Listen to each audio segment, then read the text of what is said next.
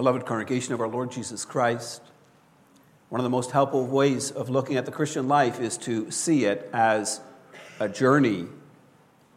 It reminds us that we are going somewhere. We are on the way to the New Jerusalem. We look forward to the day when we will be with God and we will see our Savior face to face. Life is not just about the here and the now. We're traveling to our destination. Now, you all know what it's like when you go on a road trip with kids. An hour or two into the trip, one of them will ask, "Are we there yet?"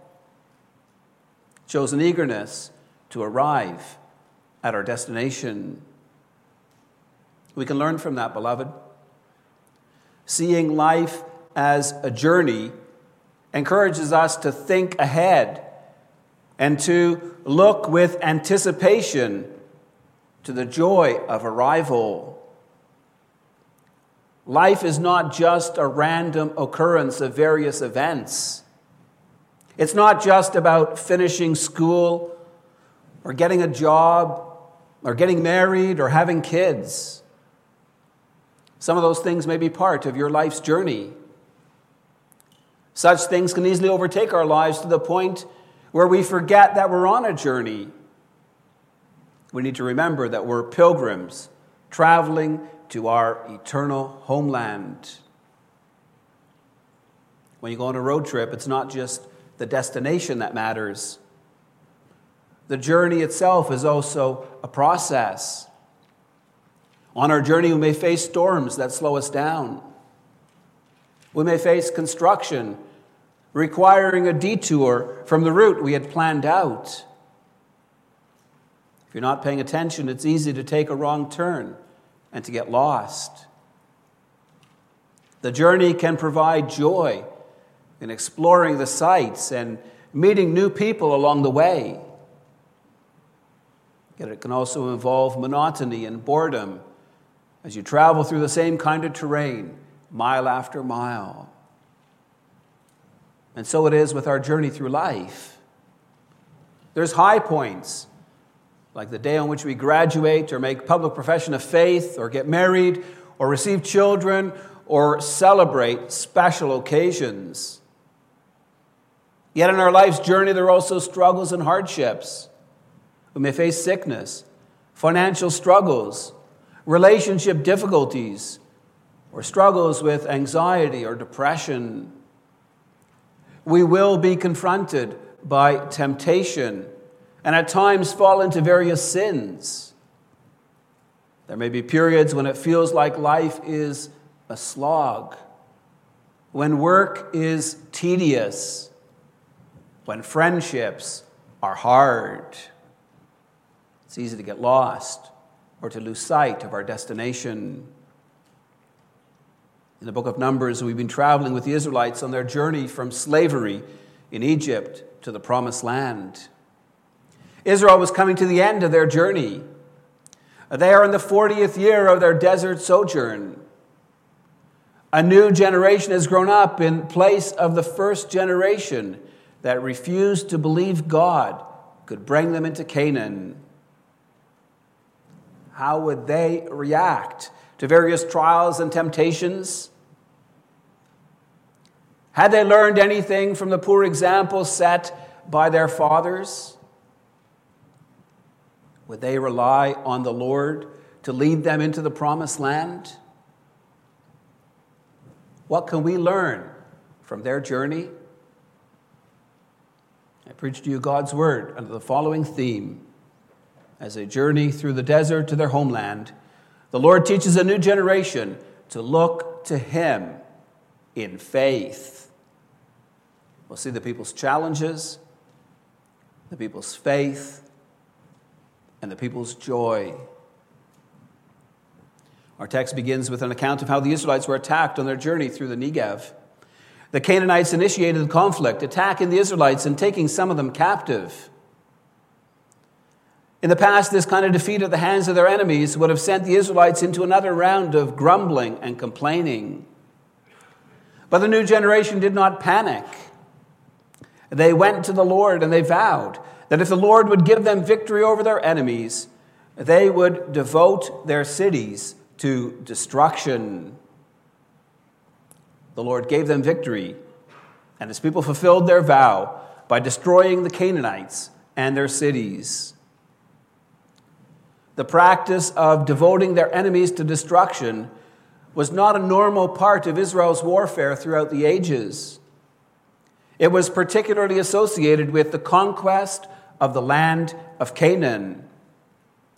God commanded his people Israel to exterminate the Canaanite nations as his judgment on their sin.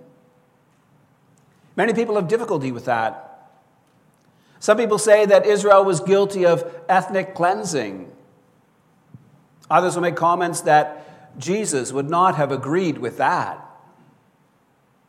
It's hard for us today to understand God's command to put the 7 Canaanite nations under the ban of destruction.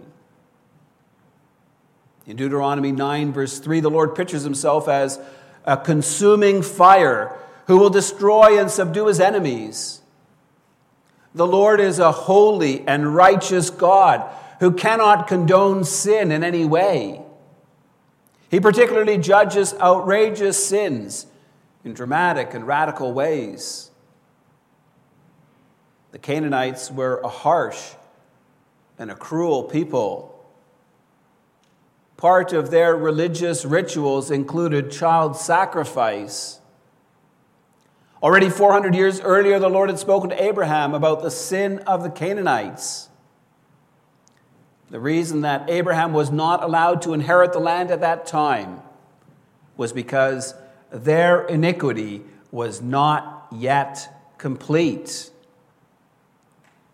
Just as the possession of Canaan by the Lord's people foreshadowed our heavenly homeland, so the destruction of their enemies was a foreshadowing of the final judgment of God on sinners. At the end of time, Jesus Christ will return with power and glory and will judge all mankind. 2 Thessalonians 3 tells us that when Jesus Christ is revealed, he will inflict vengeance on those who do not know God and on those who do not obey the gospel of our Lord Jesus Christ. They will suffer the punishment of eternal destruction away from the presence of the Lord and from the glory of his might. The destruction of the Canaanite nations also served God's purposes for his people Israel. He wanted to teach them that the battle was the Lord's. Israel was not fighting merely to acquire territory or wealth for themselves. Since it was God who led them to victory, it was only fitting that he should receive the spoils of war. The annihilation of the Canaanite nations was also intended to prevent Israel from assimilating with the inhabitants of the land. God did not want his people to intermarry with these wicked people or to be drawn into the worship of their gods. Israel's first battle took place at Hormah. It's very meaningful. Think back to Numbers 14, when the Israelites listened to the bad report of the 10 spies and refused to enter the promised land. The Lord punished them by telling them that because of their unbelief, they would now have to wander in the desert for 40 years. Despite warnings not to, the Israelites decided to go and fight their enemies without God. Numbers 14, verse 45 tells us that the Amalekites and the Canaanites who lived in that hill country came down and defeated them and pursued them, even to Hormah. It explains the confidence of the king of Arad in attacking the Israelites. They had defeated them and beat them back 40 years earlier, and now they had opportunity to do it again. What the Canaanites did not count on was that although this was the same group of Israelites, they had learned something from the past. The previous generation had acted in unbelief and attacked the Canaanites contrary to the command of God. This new generation was acting in faith. They prayed to God for success and depended on him for his blessings. And God turned Hormah from a place of defeat to a place of victory for his people. After a great victory at Hormah, the people traveled by way of the Red Sea to go around the land of Edom. This was a huge inconvenience. Traveling through Edom would have been a trip of some 20 kilometers along the King's Highway, a well-traveled road. But since the Edomites blocked them from traveling that way, they had to take this huge detour of about 250 kilometers. The way they went was through the desert, trudging through the soft sand. It caused the people to be discouraged. They spoke against God and against Moses. Why have you brought us up out of Egypt to die in the wilderness? For there's no food and no water, and we loathe this worthless food. It appears that the people have not learned much. They issue the same complaints as their fathers did earlier. We look at them and we think, will they ever learn? Yeah, beloved, how different are we from the Israelites of old? Don't we all face ups and downs in life? There can be times when we experience wonderful blessings from God's hand. Yet when we face setbacks or struggles, what do? Are we always patient in adversity? Often we also tend to get frustrated and to grumble and complain. As we walk through life, we're confronted with many challenges. There's certain challenges we handle well. We turn to God, calling on him for help. We look to him for his aid and protection. We seek his grace and spirit. But at other times, we don't handle life's challenges that way. Instead of looking to God, we seek to handle life's stresses and sorrows ourselves. We figure we can work through our problems and difficulties in our own strength. The point I'm making, beloved, is that for Christians, life's journey is a faith journey. How we react to life's ups and downs is ultimately a faith matter. If your reaction to prosperity is to get proud or cocky or to pat yourself on the back, you're showing forth a lack of gratitude for God's blessings. If our reaction to adversity is to get frustrated or angry, to blame others or berate ourselves as useless, then we're showing forth the works of the sinful flesh. The problem is we've pushed God aside. We fail to reckon with his presence, his influence in our lives. As Israel traveled through the wilderness, they faced many challenges. In Deuteronomy 8, the Lord tells his people that he led them through the great and terrifying wilderness where there was no water, that he might humble and test his people. Peter speaks about how in a similar way we may be grieved by various trials to prove the genuineness of our faith.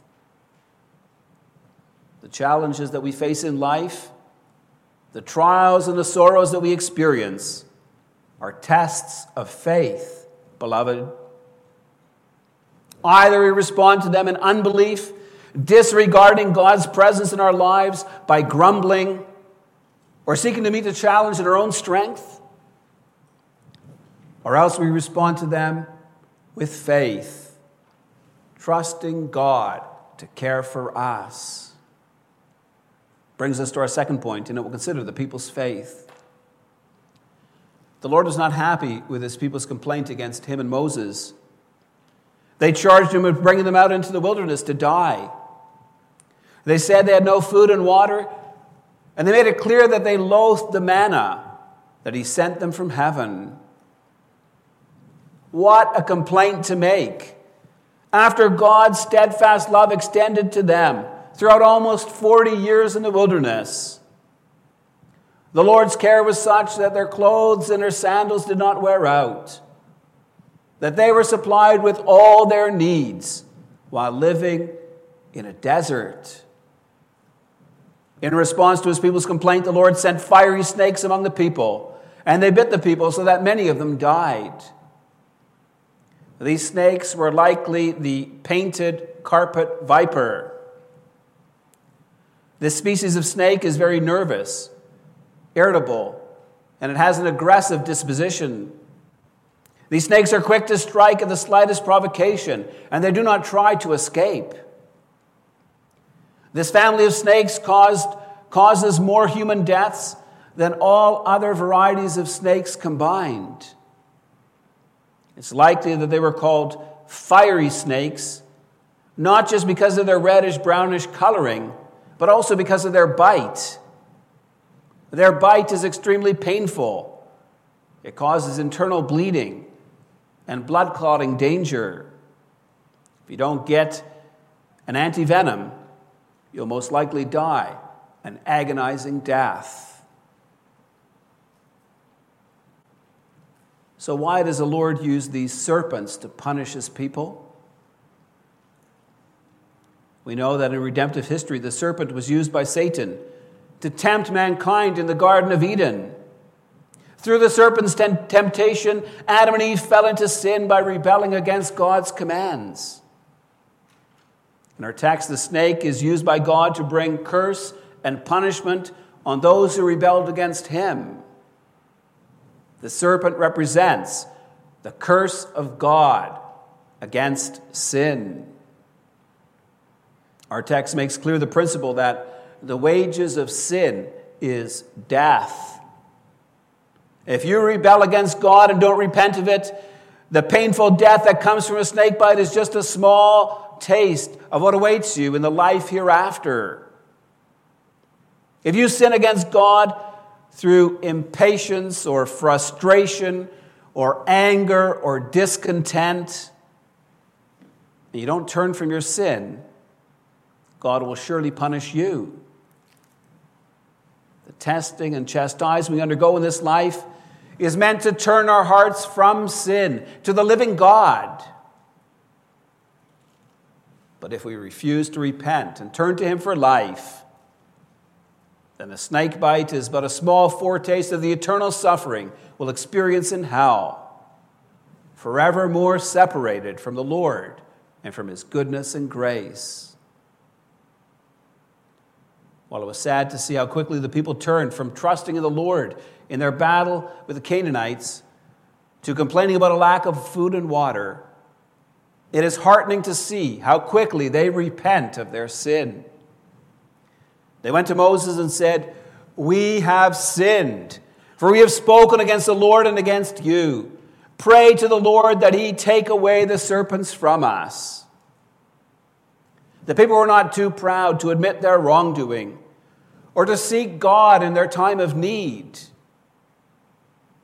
We can learn from that. Instead of hardening their hearts or stubbornly clinging to their sins, the people humbled themselves by confessing their sins and seeking God's aid. Moses prayed for them. In response, the Lord provided an anti-venom for his people. No, it was not a needle with some drug in it to counteract the venom coursing through their bloodstream.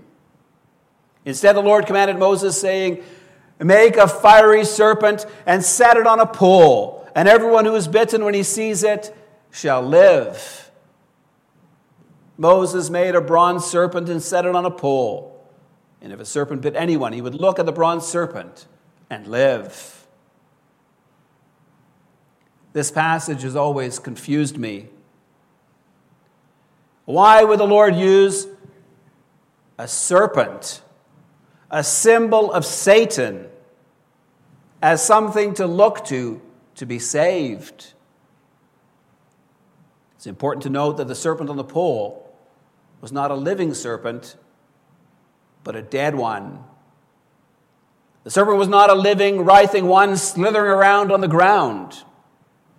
The bronze or copper serpent that Moses made represented a serpent which had been killed. God had victory over the serpent.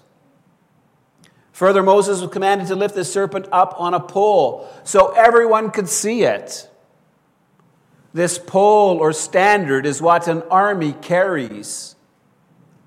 Ancient armies had a standard bearing some kind of flag or crest. In this case, the standard bears the conquered enemy. The serpent is lifted up on a pole to indicate it has been defeated by God. Its poison has been made harmless by God. Thus, God used the bronze serpent to graciously provide a way out of the sin and punishment that his people had brought on themselves. Anyone who looked at the serpent on the pole lived. The Lord Jesus refers to the serpent on a pole in John 3. In John 3, speaking with Nicodemus, Jesus tells him that unless one is born again, he cannot see the kingdom of God. Nicodemus asks, how can a man be born when he is old? Jesus explains he's not speaking of something physical, but of something spiritual. He explains the need for us to be born of the Spirit. And then Jesus explains the way of salvation. He says, and as Moses lifted up the serpent in the wilderness, so must the Son of Man be lifted up, that whoever believes in him may have eternal life. With these words, Jesus explains how he would save his people. Just like the snake, he too would be lifted up on a pole. He'd be put up on the cross in a public place. At Golgotha, that hill just outside of Jerusalem, God announced his victory over Satan and his poison, over Satan and sin. God announced the victory over our impatience and frustration and anger and discontent. Through the suffering and death of Jesus, the punishment we deserve was turned away. But to partake in that salvation requires something from us. In Moses' day, God's command was for the people to look at that bronze snake. Not everyone was saved from death by snake bite. You had to look at the defeated bronze serpent to live. If you didn't trust God's word and look, you would die. In the same way, we need to look to Jesus for salvation from sin and death. We need to look in faith to the victory that God has provided. John 3:16 says, "For God so loved the world that he gave his only Son, that whoever believes in him should not perish, but have eternal life." If you don't look to Jesus Christ and his suffering and death in faith, you won't be helped. Beloved, every single one of us needs to look to Jesus to be saved from death. Unless we look to Jesus, we will not share in everlasting life. So why doesn't everyone turn from his or her sins and believe in Jesus and share in forgiveness and life? Well, Jesus explains that in John 3:19. He explains that although the light has come into the world, some people love darkness rather than the light because their deeds were evil.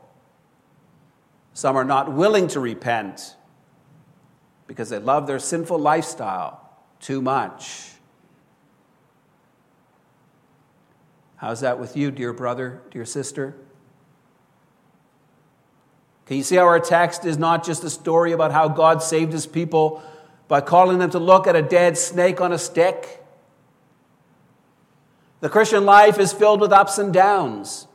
It comes with trials and temptations. Often enough, during our sorrows and struggles, we fall into sin. But the question is, do we stay there? Do we deliberately go on doing what we know is wrong? Are you willing to risk getting snake bit, having God's hand heavy against you, coming under his chastisement? Or will you repent of your wrongdoing and look to Jesus Christ for forgiveness and to the Spirit's renewing work in you? Brings us to our final point, and it will see the people's joy. Our text makes clear that Israel turned to the Lord in faith. God not only spared all those who looked to the serpent on the pole, he also led his people forward on their march to the border of the promised land. Verses 10 to 20 of our text detail the last part of their wilderness journey. At first glance, this lengthy travel itinerary seems like a waste of time. Experts have no idea where most of the places listed are. Yet our text makes the point that just like their fathers, this new generation passed through a succession of nowhere places in the wilderness. They experienced a long and arduous journey. Yet it's on their travels that they learned of the Lord's continuing faithfulness. In the middle of nowhere, while out in that dry and barren desert, God provided them with a well. While formerly God's people had complained about the lack of water, now they sang a joyful song about how God caused water to spring forth from this well. A life's journey doesn't just contain trials and hardships. God also provides many blessings. If our hearts are not focused on him, we'll be inclined to take those blessings for granted. Yet God's people, Israel, provide a good example for us when they burst out in a song of praise at God's gracious provision for them. Israel came to the border of the land of the Amorites. Israel sent messengers to Sihon, their king, asking to pass through their land. They promised to travel along the king's highway without turning aside to field or vineyard or drinking from any of their wells. Sihon would not allow them to pass. Instead, he gathered his armies and went out to fight against Israel in the wilderness. Israel defeated the Amorites and settled in their land. Once again, God's people, Israel, experienced their victory as a blessing from God's hand. They composed ballads. They sang songs. The people are filled with joy at the Lord's wondrous care over them. Not only did the Lord provide for them as they traveled through an inhospitable desert, he also granted them victory over their enemies. He gave them their lands and their cities to dwell in. The last verses of our text show how Og, king of Bashan, also came out to fight against the Israelites. The Lord told his people, "Do not fear him, for I have given him into your hand and all his people and his land. And you shall do to him as you did to Sihon, king of the Amorites, who lived at Heshbon." Once more, Israel is called to act in faith. They were not simply given possession of the land. They had to go out to engage in battle. They had to fight against their enemies. But they did that with faith and trust in the Lord. God blessed that. He gave them possession of their land as well. What our text makes clear is how God blesses his people when they put their faith and trust in him. When their hearts are focused on him, they experience their blessings as coming from his fatherly hand. They rejoice in the good gifts God gives them. They rely on him as they fight against their enemies. They experience what it means to live in the joy of faith. Living in the joy of faith does not mean that life will always be easy. It doesn't mean that we'll never experience trials and sorrows, temptations, or falling into sin.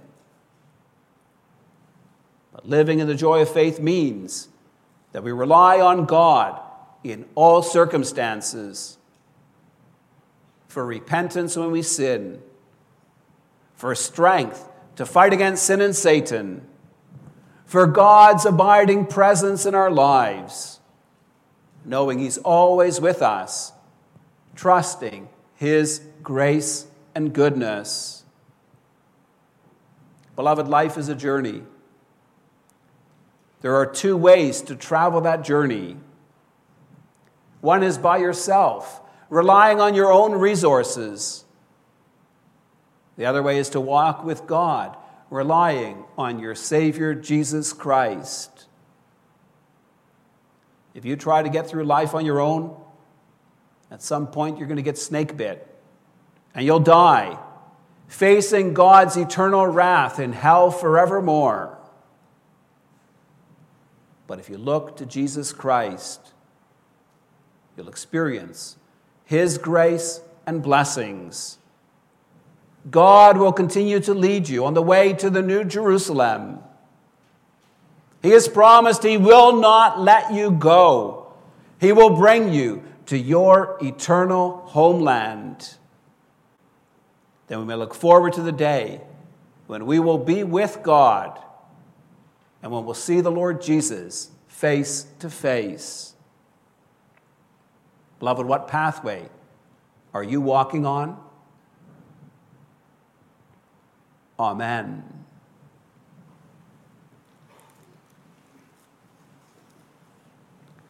Let's respond to the gospel message by rising and singing from hymn 43.